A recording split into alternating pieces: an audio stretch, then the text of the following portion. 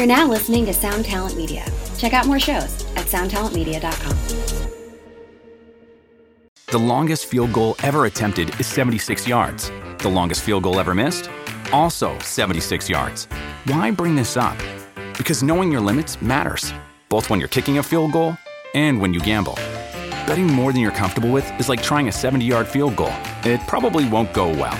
So set a limit when you gamble and stick to it. Want more helpful tips like this? Go to keepitfunohio.com for games, quizzes, and lots of ways to keep your gambling from getting out of hand.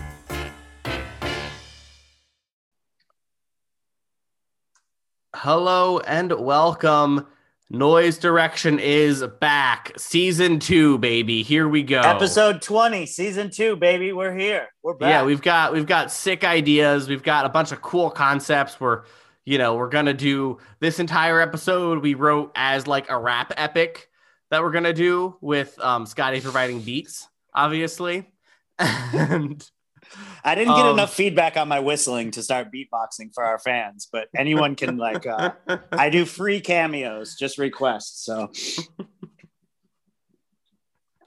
anyway, do you remember the night with Municipal Waste? We figured out about the cameo union with Old Thrash Guys. Yeah, well, we played this game on tour. That's a really fun way to waste some time is you guess, like somebody has their phone and is going through Cameo and you say the name of a person on Cameo and then everyone has to guess how much it costs. But I think we were also doing it Price is Right style where you couldn't go over.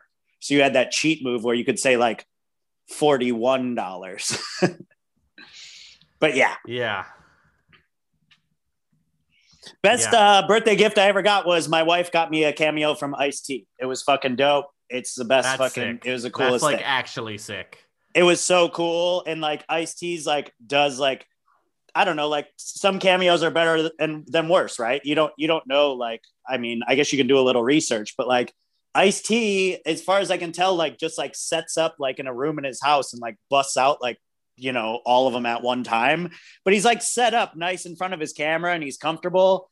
And he definitely like read the email from my wife that like said like that I was, you know, like he was like, I mean, Ice-T, I like to think that Ice-T still knows and thinks about tank crimes and stuff like that, which obviously he doesn't, but it was really cool when he was like, yeah, good luck with tank crimes. And, you know.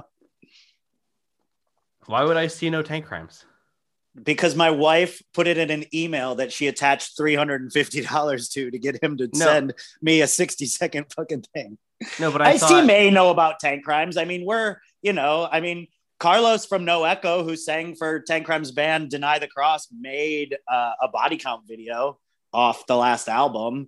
You know, I mean, Mike Gitter is fucking body counts A&R man at fucking Century Media, who's just been a hardcore guy and friend of the label for the whole time and stuff. You know, there's a couple reasons why you could. Dan Rosenblum, who's Municipal Waste and Ghoul's booker, is also body counts booker. There's a lot of close affiliations. We're going to bring it home one day. We're going to bring it home. We're going to do a body count spaz dystopia split. Dude, I was trying to make up like this dream tour because Dirk, the drummer from Megadeth, always hangs out in LA. Yeah. And then like we had on the Napalm Death tour, we had my buddy Oscar, who is the guitar tech or the full band tech roadie for Body Count 2. And I was like, dude, and we all know like Mustaine and Ice-T are homies and shit. And I was like, dude, Megadeth, Body Count, Municipal Waste. Let me go on a stadium tour before I die. Like a legit stadium tour. Let's do it. So who knows? I fed it. I put it in the channel. Anyways, should we podcast today? Are we rolling? Yeah, we're rolling. We're rolling. We rolling. What's up, Ice-T? Happy 30th anniversary to shit. It must be longer than he just said. I think Rhyme Pays just had an anniversary, but as I say 30, shit, I was 30 years ago. That was not right. It must be 35-year anniversary of Rhyme Pays. Anyways, thanks for listening, Ice-T. We appreciate you tuning in to our podcast. Would you like to talk about tape labels with us? Call in. So today's topic today's topic, I wanted to talk about something I've been thinking about a lot lately. We did a show not too long ago that I got a lot of feedback from some label people on. And honestly, you guys, if we're really speaking the truth, Maddie does this podcast for you musicians, but I really do it for you label owners, aspiring label owners, self-releasers. You are my message is shotgun towards you much more. So me and Maddie play off that. But today I'm taking the lead, and this is really for the labels, you know. How do you get distribution? The thing is that I realized I gave that whole podcast about like, that's what you should be aspiring for to level up. But honestly, like there's so few and far between distributors now. When I got hit up directly, I didn't really have like the best advice for somebody who maybe's got, you know, less than 10 tapes out, or, you know, hasn't done a vinyl or CD or something yet, you know. And so I was spending a lot of time thinking about like what is really like a specific advice for somebody who has like, I mean, fuck it, less than 10. I mean, even less than 5 releases out, you know? I mean, yeah, what do you do if it's hard to keep attention if you've got 5 releases and now you've got another one coming in like 4 months or something, you know, like how do you keep that heat? How do you keep it going on? You know, I mean, the music scene moves really fucking fast, you know? It just does. I mean, bands, even if you have one of the biggest records of the year, shit, then the next year comes, dude, and people move, you know, like it doesn't mean you lose their fandom. It means you lose some of their attention because, you know, that's what we're all fighting for out here. Yeah. And so something that I came up with, I think there's been, you know, I love seeing all the new labels pop up. And, you know, if we know anything about history, you know, for every 10 labels that pop up, maybe half of one will turn into something. Yeah, like one is going to be that guy. Maybe 2 stay in the game, you know, which is fine too, because, you know, punk is fleeting, music is fleeting. You know, maybe you can jump on some of the great labels came in and really documented a scene really fast and burned hot and sweet and gone. And now they're there for the archives, you know? So I was thinking about some of the tactics I used coming up with Tank Crimes before I really had access to not even just a distributor. Because here's the thing, when you start getting into distribution, some of the lower level distributions, they just make your shit available, right? But then a higher level distribution actually has like, there's like salespeople out like pushing your record for you, which is ultimately what you think everyone would do. But it's just not the case. So what do we do when we can't find someone to do it for us, Maddie? We do it ourselves. We do it our fucking selves, baby. That's right. That powerful energy from Maddie. We do it ourselves. So now, how the fuck am I going to start a record distribution? Well, it's not as hard as you think. You know who your peers are, right? Like if you're in a band, you know who your peers are. You know who your influences are, and you know where you aspire to be. One way you can keep some heat on your label, this even works for a band that's self-releasing too, right? Like you don't just have to sell your own record. You're a record label, even if it's just your own record label, you know? Give people reason to come back. So we used to do this through trading when I started. So that's when the biggest way I had distribution when I started was trading. That seems really good. And it worked really well for me because I was the guy who was loading crates of 7 inches up to shows every weekend. Right. But then what I realized was not only are some records just simply stinkers and cannot be sold. A lot of times a band needs to actually come and physically play in your town for you to be able to move their stuff, you know, but even now, maybe you're just selling online anyway. So let's see. But the other problem that I had with trading was sometimes you're trading your gold for someone else's stinkers, but also I know this as fact now because I unfortunately have got a slew of releases from my first couple of years that are absolutely stuck in the digital dollar bin right now. And if you want to own any of my early catalog, you can probably find it on Discogs for just a few dollars. And one of the reasons why that happened to us was some of the people that I was trading with early on were not putting any energy into selling those records. They simply wanted their records in my distro, right? They're thinking, I'm moving the record's sold. There's a lot of that feeling early on where just selling out the record is the ultimate success. And you start getting ahead of yourself of if these records are actually in people's record collections or if they're just going out or they're just leaving your bedroom, right? Yeah. And so one place I really got burned was 10 years later when everyone had to like move out of their punk house or whatever apartment they were in and they're going through their shit. Well, guess what? There's fucking a bunch of records that I thought were sold out still have fucking 6 to 10 copies sitting in someone's fucking closet, right? That now just either get dumped off at the local record store or go to Discogs or whatever. So, anyways, go buy these from me. If I could combine shipping, I would just buy all the Dollar Bin Tank Crimes records off fucking Discogs at once and just to get them to move. So that's why trading can be sketchy. Yeah, now, and that's part of the game, right? Is it's like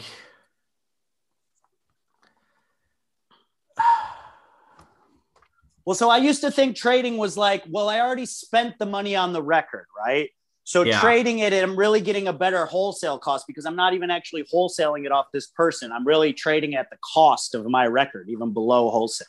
Yeah. So like I'm really pinching pennies and I'm thinking it. But I want to make the case now for moving past trading as a form of distribution into simply paying up front for other people's records and you selling them, right? There's a couple reasons why this is good. One, I know one of Maddie's concerns when I proposed this topic was that, Maddie. Well, it's a couple things, right? One, I think that, it's like you're saying where you're getting stinkers when you're giving away gold, right? It's like, and people aren't really working to sell your shit. Like people are not, well, this isn't because they're shitty necessarily. It's just because they don't think about it, right? Yeah, they don't have the same energy you do. I mean, you're going to find these people in all walks of life in any business. You're going to find the people with less enthusiasm. You can't expect them to have that enthusiasm. You just got to be like, oh, okay, fine. And so that's like the one problem. The other big problem with buying wholesale, and this is sort of the initial. So basically, just for those who don't understand, most labels, you can buy records from them wholesale. If you're going to be the distributor, you contact their business to business department, you hit them up and you're like, hey, Prophecy Productions, can I please buy 100 Alcest records from you wholesale to put in my distro? And then, my friend Marco replies to your email and is like, oh, hey, yes, totally, dude. Give me your details. Okay. But what was the problem with that request? But here's the problem. Yeah. Is you don't records don't sell as much as you think they do. And I've seen a lot of people, one more time, a lot of people buy, 100 Alcest records that they're going to try to sell out of their punk house or sell going to shows or whatever. And Alcest being a known quantity, and they can't sell them. They sell like 5. Cause I think a lot of people get so caught up in the scene, they don't realize how small the scene really is. And also like how few people actually buy records and how few people are actually like down to buy records at a given time. You know what I mean? And I think like, how, like when you look at, I don't know. Yeah. Just like, I think it's easy to get caught up in it and like have all your friends, I see a lot of people who will like post the Instagram story and be like, hey, if I started a distro, would you buy from me? And like, they have the vote. Everyone says yes. Everyone says yes. Exactly. But then, the time comes and guess what? Did anyone buy from them? No. And that's not because their friends are shitty. It's not because their friends are bad people. It's just because that's how the world fucking works. So this warning from Maddie really lends itself to me pushing this, because just don't have big eyes. Because the great thing about wholesaling is you don't have to buy 100. You don't even have to buy 10. You can get a few and start. And like your money's going to be more well spread across a few copies of several different titles than like letting your nuts hang out into 100 of one band's title, you know? Yeah, you know, but it's so just you don't have to get overloaded. The same way, the same thing happens when you're starting to look at numbers, right? Like be like, oh shit, like 250 tapes or 7 inches cost this much, but man, they're like half the price if we make 1,000. It's the same mentality there. You're thinking, oh shit, you can never, even with distro items, the same as a record you put out, you can't look at it as money made when it's in stock. Yeah. You still have to sell it. But then here's why this is going to put you at an advantage to sell your own stuff. Because if you can bring people over to your world by showing them a couple records they already know about, it's just like getting it's kind of a version of like getting a good show. You're a smaller band and you get a good show with a bigger touring package, right? Now you've at least been on the same fucking handbill as some bigger acts, right? Wouldn't it be nice if your label had your fucking release next to some of those bigger acts? See where I'm going with this? It builds credibility. But also, I think it's like one of those things too, where like if you can find a reasonable niche for you for that, then that gets people going to your store, right? I look at like my friends at Gatekeeper Productions who have a distro whose name I have forgotten, and I will pull it up while we talk. But like her niche was like, look, like there's not really anyone else selling like cool German black metal here in Canada where you don't have to pay shipping. Most of these distros are based in America, right? Or in the USA, and that's not really helpful for them. Charon's Bell Curations is their shop, but like that's the thing, right? Is they're like, oh, okay, we have this niche, and like you can figure out what your niche is going to be, right? Like you can sit there and be like, well, hopefully you already have an idea of it is if you're already releasing stuff, hopefully you figured that out. Your label. Yeah. Cause it's like, oh, hey, if someone is, if someone is, on the Dystopia is on the Tank Crime store to buy Dystopia, then that's why I stock Grief records and Noothgrush records, because I get the bands that complement that. I want to have something that someone can put in their cart when they're buying a Dystopia record, So I'm like, oh, cool. These are the bands that toured with them or members went on to be in, So here's where the second part of my thing, because I think the first part I've talked about, like kind of bringing some bigger bands into the fold to kind of give you some credibility, some bigger releases. Here's where the other shoe drops that I think is equally, if not more important, especially if you want to level up. And this is when you have that niche store, this is where you're doing it for your community, not just your own record sales. Because one of the ways I started my distro, same as I did my label, was like, oh shit, I need all the Bay Area bands shit in my distro, right? So let's take that just to a more general audience. Whatever my specific form of metal is, or let's just even stick with this Dystopia example, I've got these like crust punk sludge records to sell. Who else is in that wheelhouse? Who else is at my same level doing this? This is where the community starts, because it can work for a label in a similar way that for bands, I always say hosting shows in your hometown can help you. As a newer label, helping other labels have distribution, promoting their releases alongside yours. That's the community I'm talking about. The people that understand that are the ones that stick around. And I say stick around because you will build relationships with other labels that will fall by the wayside, and they will become part of our music, extreme music history. And I've seen so many labels and bands come and go, right? But part of what's not only kept me relevant, but also me excited and interested in what I'm doing is finding out who's new, who needs help, who I want to partner up with, who's doing this. And so that's my full pitch. That's my full pitch on starting a distro.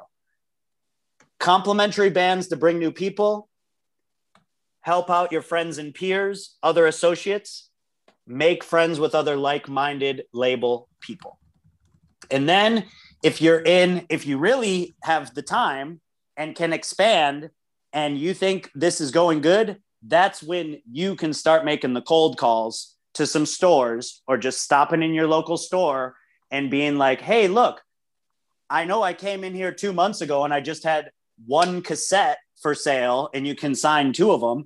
But now check it out. I have a catalog. I can offer you all 20 of these releases at wholesale prices, and I can keep you restocked when you sell. And it just kind of moves from there. And now, I think right now with like the current like tape label boom, if there was somebody who stood out and really like spearheaded this and actually made the effort to try to get stores to buy tapes. Now, like distros like Ebullition are doing really well with tapes, but a lot of bigger distros don't even fuck with them. I mean, that's one reason to maybe try getting into CDs if you're doing just tapes, but stores still sell them and buy them. They just don't know where to get them in like a bulk, like where do I get all this stuff? How do I stock up this whole genre's worth of cassettes, whether this be garage rock, power pop, or fucking death metal, I mean, speaking of garage rock, power pop, there's a massive void in that whole scene since Burger Records imploded. I mean, they were running that tape game. They were the guys who even made freaking Tape Store Day or whatever, the thing that doesn't exist. But my point is you can really push that and you can really grow and you could do a lot for your scene because, I know what my point was. If there was somebody that was really had like a dozen or more store accounts for cassettes, I'm talking about lifting up your whole scene to where everybody actually needs to start pressing more cassettes to fulfill the orders for the distributors, right? Like if we had somebody doing this and then, this is happening. This isn't something that's not happening and I'm coming up with. I'm just putting it out there to our listeners. I would counter. I like the idea. I would counter. I think the market is a little bit small, but yes, the concept is important. Yeah. Well, I mean, ultimately what I want to say, but I mean, we're still not out of the pandemic yet, is ultimately what I want to say is then you start taking your fucking boxes to shows. And that's, I just want to, sometimes when I'm giving advice, want to steer away from just being like, well, I did this and I did that, because I also fucked up a lot too, And if I keep giving this advice about shows and we don't even know if this shit's going to work this year, right? Like we're still in experimental show mode, right? So, yeah, Maddie, how many shows did you go to in London this month? Shut up, Scotty. It's the middle of the fucking summer, bro. It's not really happening yet. We're all announcing dates, but I don't know. I don't have tour until October. So we'll see. Still, what, tomorrow? When is today? So this episode goes up on August 2nd, right? Would be Monday. Yeah. So yeah, I'm still 2 months from my first show that I'm supposed to be working on. Yeah. Yeah. It's at like the fucking Hollywood Palladium, by the way. My first show back is with Volbeat. So like, yeah, I noticed that. That made me laugh. I was like, that's good. Haven't worked in 2 years. Our last show was in Berlin in December 2019. And hopefully I remember how to plug people's guitars in, because we're going to be at the goddamn Palladium with Volbeat. And then the next day we play Alex's Bar in Long Beach, which is like a party show. You know, that's like a 300 cap. Yeah, that's good. That'll be fun. So wrap it up. I don't know. I kind of maybe rambled a lot. I was maybe more, I'm passionate about this. I hope I conveyed that. I'm always open to answer questions. No, I think it's good. I've actually privately floated this idea to a couple friends that I really think should pursue this. And I kind of wanted to get some of this down on tape if I could think of new ideas. And I want everyone to do good, because I see you guys out there working hard. I see you guys out there loving your music and loving the stuff you do, and wanting to push, you know, for labels, wanting to push your friends' bands or the friends you're making, or the friends you're about to make, you know, and just make it work for everybody. And Maddie wants the same.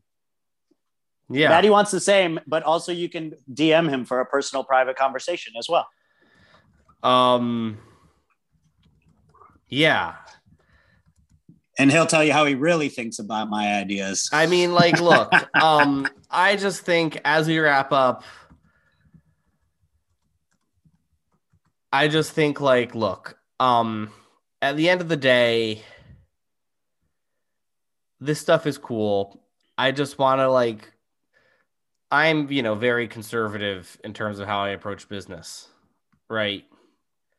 Yeah, but keep in mind, like we said at the beginning, you're often speaking directly to musicians, and I'm more speaking to but even the business. Even talking to the business, I think a lot of people, one of the things that's made me really successful has been that I'm very conservative, and I keep a lot of I cover my ass at every turn, right? Like, even the way I pay my employees is like based on a per project basis, not a salary. So they know roughly what they're going to get in a month, but I'm never like on the hook for money that I don't have. Yeah. Right.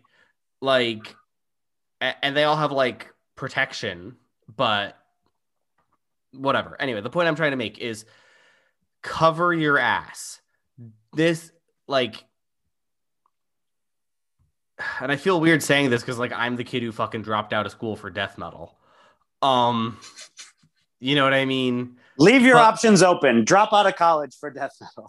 That's a wide window of leaving your options open. Yeah, I'm not a good example. But what I'm saying is, like, don't risk a bunch of money on this. Start by risking like $300 and being start slow.